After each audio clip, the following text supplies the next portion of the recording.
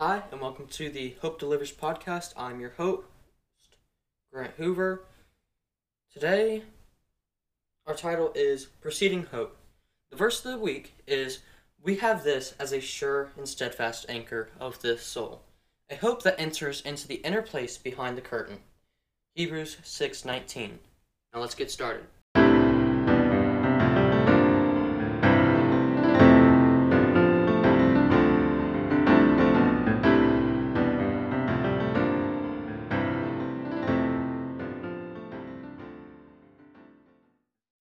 Alright, my first thoughts are our hope is what gets us closer to God. Our hope and faith in God are what draw us to Him, for He is good. We hope that God will be there for us, and He is. So, as you may have noticed, the name for the podcast has changed. It used to be Preach It, now it is Hope Delivers.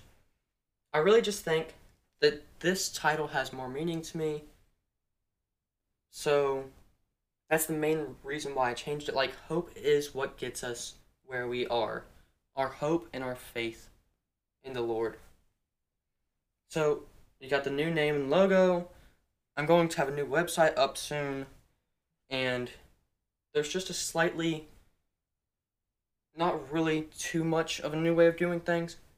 But that's what all has changed. So on to the main topic of Preceding Hope, which I'd like to do actually a series on this. So, what I have for my thoughts on Preceding Hope. When you hear the words Preceding Hope, you might not comprehend it, you might not really know what it means. But what I think is it is a way of saying where your hope is going. Where are you finding your hope? Do you hope that God will bring you riches or money, or do you hope you will find the girl of your dreams? God doesn't bring that. He brings a Savior. He brings someone who can save your soul. Whether you are falling into the deepest, darkest pit, or just struggling to hold on to your faith in God, Jesus was brought to this world for our sins. When our hope is in God, it is in the best thing that could happen to us.